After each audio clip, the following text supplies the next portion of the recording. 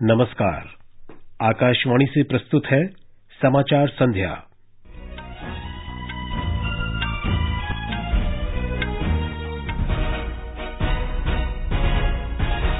भारत और भूटान ने द्विपक्षीय सहयोग बढ़ाने की प्रतिबद्धता व्यक्त की। कश्मीर घाटी में प्राइमरी स्कूल कल से फिर खुलेंगे।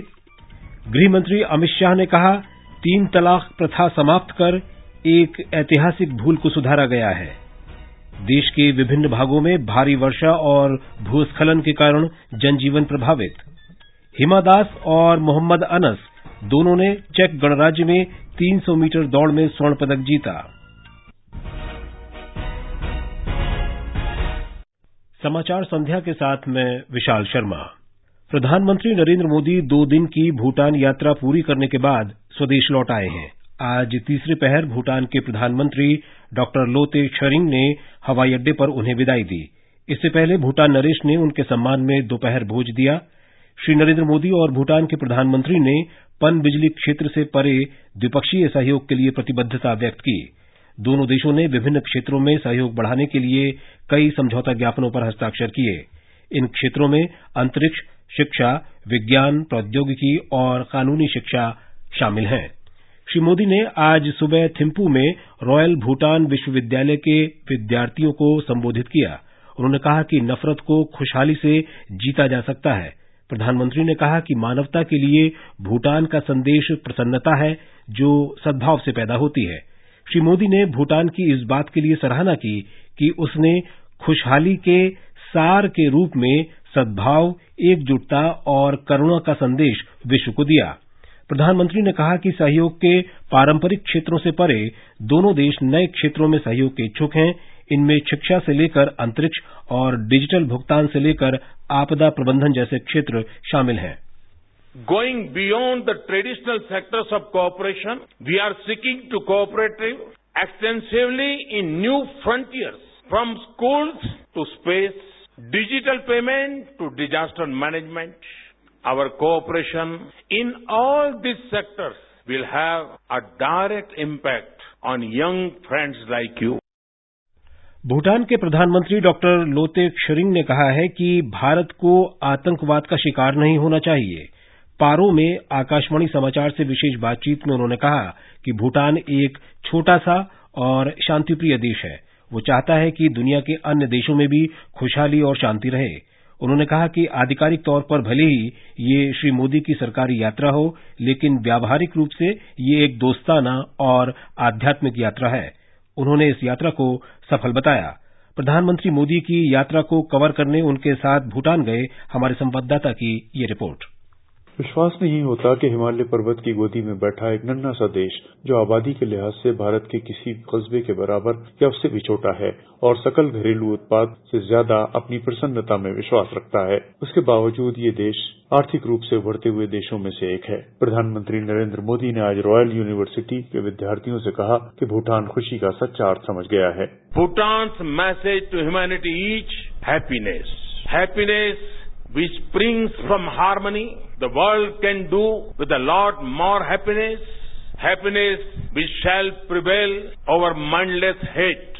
If people are happy, there will be harmony. Where there is harmony, there will be peace.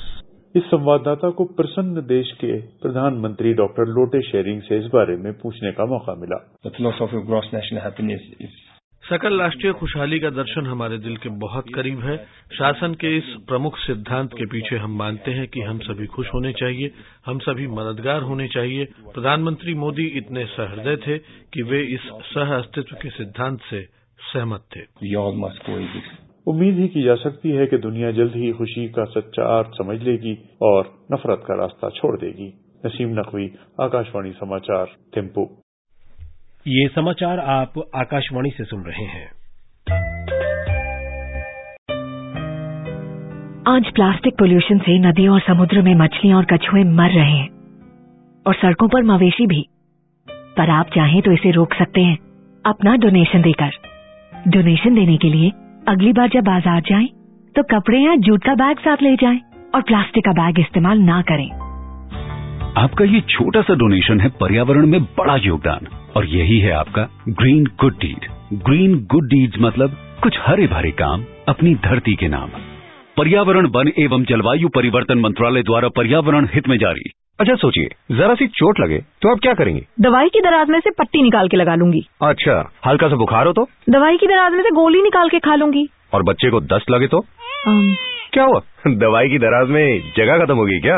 दस्त के इलाज में देर हुई तो बच्चों के शरीर में पानी और पोषण की कमी जानलेवा हो सकती है। इसलिए दवाई की दराज में ORS भी रखिए और दस्त शुरू होते ही इलाज शुरू कीजिए। दस्त के लिए तैयार रहना, घर में ORS है ना, साथ में जिंक भी देना। स्वास्थ्य एवं परिवार कल्याण मंत्रालय, भारत सरकार द्वारा जनहित में जारी। समाचार संध्या में आपका फिर स्वागत है। जम्मू कश्मीर में कल प्राथमिक विद्यालय फिर से खुलेंगे। सरकारी कार्यालयों में कामकाज पूर्ण रूप से बहाल कर दिया जाएगा। इस बारे में सभी आवश्यक प्रबंध कर लिए गए हैं। सरकारी प्रवक्ता रोहित कंसल ने बताया कि कुछ स्थानीय समाचार पत्रों ने आज से अपना प्रकाशन भी शुरू कर दिया। कश्मीर घाटी के कुछ और इलाकों में आज प्रतिबंधों में ढील दी गई। अलग अलग इलाकों में लैंडलाइन फोन सेवा बहाल की जा रही है। श्री कंसल ने बताया कि जिन क्षेत्रों में ढील दी गई थी वहां से किसी अप्रिय घटना की कोई खबर नहीं है। उन्होंने कहा कि जिन क्षेत्रों में ढील नहीं दी गई थी वहां से 2-3 घटनाओं की खबरें मिली हैं जिन पर स्थानीय सुरक्षा एजेंसियों ने काबू पा लिया। उन्होंने बताया कि इन घटनाओं में 2 लोग मामूली तौर से घायल भी हुए। इस बीच आज जम्मू क्षेत्र के 5 जिलों में 2G मोबाइल इंटरनेट सेवाएं फिर रोक दी गईं।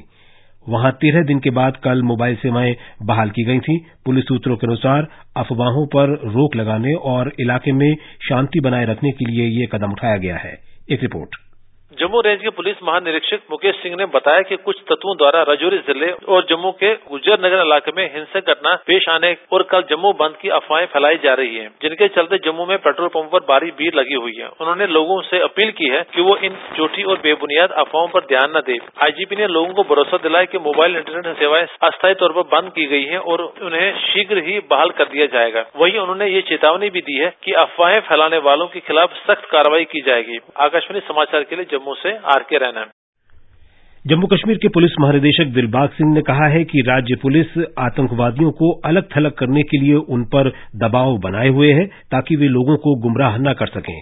एक समाचार एजेंसी के साथ बातचीत में पुलिस महानिदेशक ने कानून व्यवस्था बनाए रखने में सहयोग करने के लिए लोगों का धन्यवाद किया। उन्होंने बताया कि पुलिस, अर्धसैनिक बल और सेना के संयुक्त दलों ने अपना दायित्व भलीभांति निभाया है। जम्मू के डिविजनल आयुक्त संजीव वर्मा ने जम्मू के पुलिस महानिरीक्षक मुकेश सिंह के साथ राजौरी का दौरा किया और वहां के लोगों से बातचीत की। दोनों अधिकारियों ने शांति बनाए रखने के लिए राजौरी के लोगों की सराहना की। डिविजनल आयुक्त ने राजौरी के जिलाधिकारी से कहा कि वे रोजाना आवश्यक वस्तुओं की उपलब्धता की समीक्षा करते रहें और उनकी आपूर्ति का तुरंत प्रबंध करें। जम्मू कश्मीर के राज्यपाल के सलाहकार केवल कुमार शर्मा ने आज कठुआ का दौरा किया और स्थिति की समीक्षा की। जम्मू कश्मीर के हज यात्रियों का पहला जत्था सऊदी अरब से आज 2 विमानों से श्रीनगर के अंतर्राष्ट्रीय हवाई अड्डे पर पहुंचा। इसमें 304 हाजी थे। राज्यपाल के सलाहकार फारूक खान ने इनका स्वागत किया। हाजियों ने हज के दौरान सरकार द्वारा किए गए व्यापक प्रबंधों पर संतोष व्यक्त किया। इस बीच जम्मू कश्मीर में पाकिस्तान ने फिर संघर्ष विराम का उल्लंघन करते हुए आज राजौरी जिले के सीमावर्ती सुंदरबनी सेक्टर में अकारण लगातार गोलीबारी की। रक्षा विभाग के प्रवक्ता ने आकाशवाणी को बताया कि पाकिस्तानी सेना ने गोलीबारी की और मोर्टार से गोले दागे। उन्होंने भारतीय अग्रिम चौकियों और असैन्य क्षेत्रों को निशाना बनाया। सेना ने भी पाकिस्तानी गोलीबारी का मुंहतोड़ जवाब दिया। भारतीय क्षेत्र में किसी के हताहत होने या घायल होने की खबर नहीं है। गृहमंत्री अमित शाह ने कहा है कि तुष्टीकरण और वोट बैंक की राजनीति के कारण 3 तलाक की कुप्रथा लंबे समय तक जारी रही। उन्होंने कहा कि इसे समाप्त करके एक ऐतिहासिक भूल को सुधारा गया है। गृहमंत्री ने कहा कि नरेंद्र मोदी सरकार ने इसे समाप्त करने का फैसला मुस्लिम समुदाय के खिलाफ नहीं बल्कि उसके हित में लिया। दिल्ली में 3 तलाक की समाप्ति विषय पर एक व्याख्यान में उन्होंने कहा कि ये कुप्रथा इस्लाम के खिलाफ थी और कई इस्लामी देशों ने पहले ही इसे समाप्त कर दिया था। गृहमंत्री ने कहा कि 3 तलाक को समाप्त करके एनडीए सरकार ने मुस्लिम महिलाओं को सशक्त बनाया है और उन्हें समानता का अधिकार दिया है। श्री शाह ने संसद में 3 तलाक विधेयक का विरोध करने के लिए कांग्रेस और अन्य राजनीतिक दलों की आलोचना की और आरोप लगाया कि उन्होंने केवल वोट की राजनीति के लिए इस नए कानून पर सवाल उठाए। ट्रिपल तलाक की कुप्रथा को इस सामाजिक दूषण को, करोड़ों माताओं बहनों को अन्याय करने वाले इस रिवाज को हटाने के लिए इतना विरोध, इतना आंदोलन क्यों हुए? उसके पीछे एक तुष्टीकरण का भाव और तुष्टीकरण की राजनीति जिम्मेदार है। ये समाचार आप आकाशवाणी से सुन रहे हैं। सुनो बच्चों, बुधवार को कोई छुट्टी नहीं लेगा। स्कूल में आधार कैंप लगने वाला है, जिसमें आप सब अपने आधार में बायोमेट्रिक अपडेट करवा सकते हैं। मैडम, बायोमेट्रिक मतलब? बायोमेट्रिक अपडेट मतलब उंगलियों की छाप और आँखों की स्कैन। 5 और 15 साल की उम्र होने पर आधार में ये बायोमेट्रिक अपडेट करना अनिवार्य होता है। और हाँ, जिनके पास आधार नहीं है, वो भी अपना आधार इस कैंप में बनवा सकते हैं। मेरा आधार, मेरी पहचान। ये आकाशवाणी है। देश के कई भागों में भारी वर्षा और भूस्खलन से जनजीवन प्रभावित है। हिमाचल प्रदेश के कई हिस्सों में पिछले 24 घंटों के दौरान तेज बारिश से मरने वालों की संख्या बढ़कर 24 हो गई है। राज्य में पिछले 2 दिन से जारी मूसलाधार बारिश के कारण बाढ़, भूस्खलन और पेड़ों के गिरने की घटनाएं हुई हैं। मुख्यमंत्री जयराम ठाकुर ने बताया कि राज्य के सभी उपायुक्तों को निर्देश दिया गया है कि वे स्थिति पर कड़ी निगरानी रखें और स्थानीय लोगों तथा पर्यटकों की सुरक्षा सुनिश्चित करें। मुख्यमंत्री ने कहा कि सरकार सभी प्रमुख सड़कों की समयबद्ध तरीके से साफ सफाई और आवाजाही बहाल करने को सुनिश्चित करेगी। उत्तराखंड के उत्तरकाशी जिले में बादल फटने और राज्य के अन्य भागों में बारिश से 8 लोगों के मारे जाने की आशंका है। हमारे संवाददाता ने खबर दी है कि कल रात से राज्य में कई जगहों पर हो रही तेज बारिश से जनजीवन प्रभावित है। उत्तरकाशी में बादल फटने की घटना में 5 लोग लापता हैं, जबकि 3 के शव बरामद कर लिए गए हैं। प्रभावित क्षेत्रों में राहत एवं बचाव कार्य जारी है। उधर भारी वर्षा की वजह से विभिन्न स्थानों पर 3 अन्य लोगों के मरने की खबर है। भारी बारिश और भूस्खलन का असर चार धाम और कैलाश मानसरोवर यात्रा पर भी पड़ा है। मौसम विभाग की चेतावनी के मद्देनजर कल देहरादून, चंपावत, चमोली, बागेश्वर, नैनीताल, अल्मोड़ा, पिथौरागढ़ और पौड़ी गढ़वाल में सभी सरकारी और गैर सरकारी स्कूल एवं आंगनबाड़ी केंद्र बंद रहेंगे। राघवेश पांडे, आकाशवाणी समाचार, देहरादून। मौसम विभाग ने अगले 12 घंटे तक उत्तरकाशी, देहरादून, चमोली, पौड़ी, नैनीताल और पिथौरागढ़ जिलों में तेज बारिश की चेतावनी जारी की है। पूर्व केंद्रीय मंत्री अरुण जेटली की स्थिति नाजुक लेकिन स्थिर बनी हुई है। वे इस महीने की 9 तारीख से नई दिल्ली के अखिल भारतीय आयुर्विज्ञान संस्थान में भर्ती हैं। इस बीच केंद्रीय मंत्री राजनाथ सिंह, स्मृति ईरानी और रामविलास पासवान ने एम्स जाकर उनके स्वास्थ्य के बारे में जानकारी प्राप्त की। भारतीय एथलीट हिमा दास और मोहम्मद अनस ने चेक गणराज्य में एथलेटिक मिंतिक राइटर टूर्नामेंट में 300 मीटर दौड़ में अपने अपने वर्गों में स्वर्ण पदक जीत लिया है। इस वर्ष हिमा का ये 6वां स्वर्ण पदक है। अनस सितंबर-अक्टूबर में दोहा में आयोजित होने वाली विश्व चैंपियनशिप के लिए 400 मीटर स्पर्धा के लिए पहले ही क्वालीफाई कर चुके हैं, जबकि हिमा दास को अभी इसके लिए क्वालीफाई करना है। जापान में ओलंपिक क्वालीफायर प्रतियोगिता के दूसरे राउंड रॉबिन मैच में भारतीय पुरुष हॉकी टीम न्यूजीलैंड से 1 के मुकाबले 2 गोल से हार गई है। वहीं दूसरे राउंड रॉबिन मैच में भारतीय महिला हॉकी टीम का मुकाबला ऑस्ट्रेलिया के साथ 2-2 से ड्रॉ रहा। आकाशवाणी के समाचार सेवा प्रभाग से कल प्रसारित होने वाले साप्ताहिक कार्यक्रम पब्लिक स्पीक का विषय है डिजिटल माध्यमों में फेक न्यूज के प्रति जागरूकता। ये कार्यक्रम एफएम गोल्ड चैनल और अतिरिक्त मीटरों पर रात 9:30 बजे से प्रसारित किया जाएगा। श्रोता टोल फ्री नंबर 1800-115767 पर स्टूडियो में मौजूद विशेषज्ञों से सवाल पूछ सकते हैं। अंत में मुख्य समाचार एक बार फिर। भारत और भूटान ने द्विपक्षीय सहयोग बढ़ाने की प्रतिबद्धता व्यक्त की। कश्मीर घाटी में प्राइमरी स्कूल कल से फिर खुलेंगे।